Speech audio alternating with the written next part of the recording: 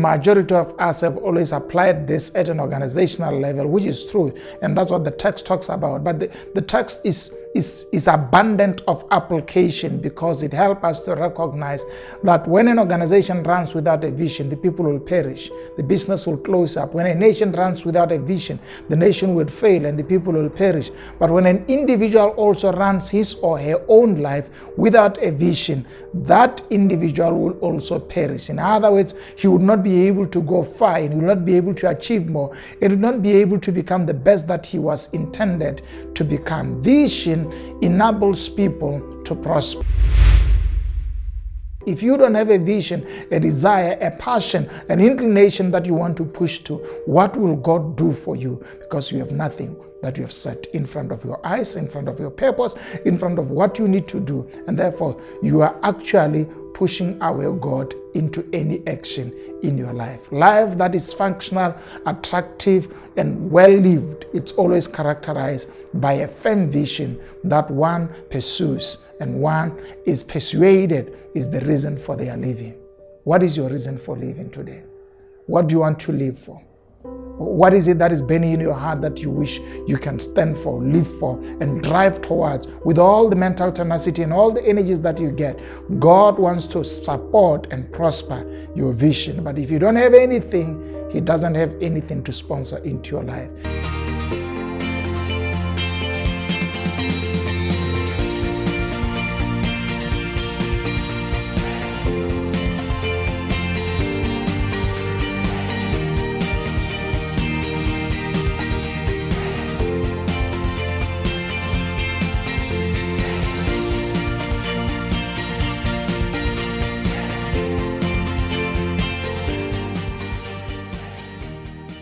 Hello and welcome to Expansion Revolution Nuggets. Thank you so much for joining me today. I am so excited to be starting a new series today in our discussion, and I hope our previous series was very impactful to all of you who managed to have access to it. Today I want to start a new series called Developing a Personal Vision. Yes. Do you have a personal vision? Do you know where you are going? Do you know what you want to achieve? Do you know who you want to become? Do you know what you want to experience and what habits you want to create? How is your picture of your future? So I want us to take time in this new series to deal with developing a personal vision, because majority of us are so convenient with understanding the visions of the organizations that we belong to, but we don't have a personal vision. But I want to open this session with a scripture so that I can align my thinking. You know, Proverbs chapter number 28 verse number 18 says, where there is no vision, the people perish. And this applies to everyone, and I know majority of us have always applied this at an organizational level, which is true, and that's what the text talks about. But the text is abundant of application, because it helps us to recognize that when an organization runs without a vision, the people will perish, the business will close up. When a nation runs without a vision, the nation will fail and the people will perish. But when an individual also runs his or her own life without a vision, that individual will also perish. In other words, he would not be able to go far, and will not be able to achieve more, and will not be able to become the best that he was intended to become. Vision enables people to prosper. You can read this verse in an inverse side, and here's what it will say: where there is a vision, people prosper. Lambs prosper. Why? Because a vision is an insight into the future, and it gives you capacity to project yourself into where you need to be, and therefore you align all your energies to drive towards the place of your dreams and your aspiration. So that's my first thought. The scripture encourages us to have visions, because visions helps us to prosper, and the inverse of that is that lack of visions empowers us to fail or to perish. And that's my first question for you today. Do you have a vision? Majority of us run with visions of organizations, and there's nothing wrong with that, but at a very personal level, we don't have a vision? Do you know the vision of your nation? Majority of you would do. Do you know the vision of the company that you work for? Majority of you would do. Do you know the vision of the church you go to? Majority of you would do. But do you have a personal vision as an individual? Where are you going? What do you want to become? Where do you want to be 5 years from now, 10 years from now? A personal vision is an empowerment for success. Without it, you are likely to be affected by issues and circumstances that may come in your way, and you may have a lot of detours that, should you have had a vision, you were able to navigate through them and drive towards where you need to be.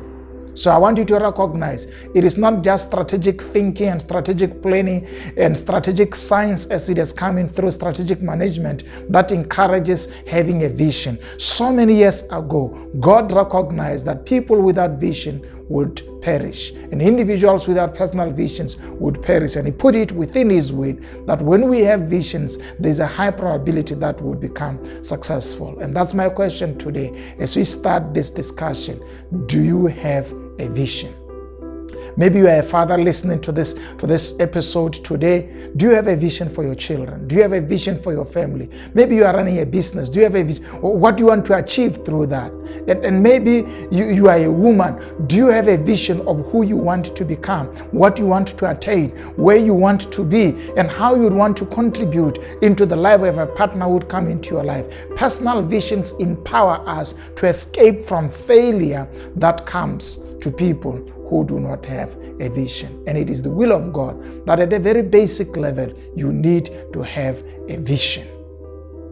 Here's how I want to conclude this discussion as we start this episode. The scripture says, God will bless the desires of our hearts, and the desires of our heart are represented in a vision format. If you don't have a vision, a desire, a passion, an inclination that you want to push to, what will God do for you? Because you have nothing that you have set in front of your eyes, in front of your purpose, in front of what you need to do. And therefore, you are actually pushing away God into any action in your life. Life that is functional, attractive, and well-lived, it's always characterized by a firm vision that one pursues and one is persuaded is the reason for their living.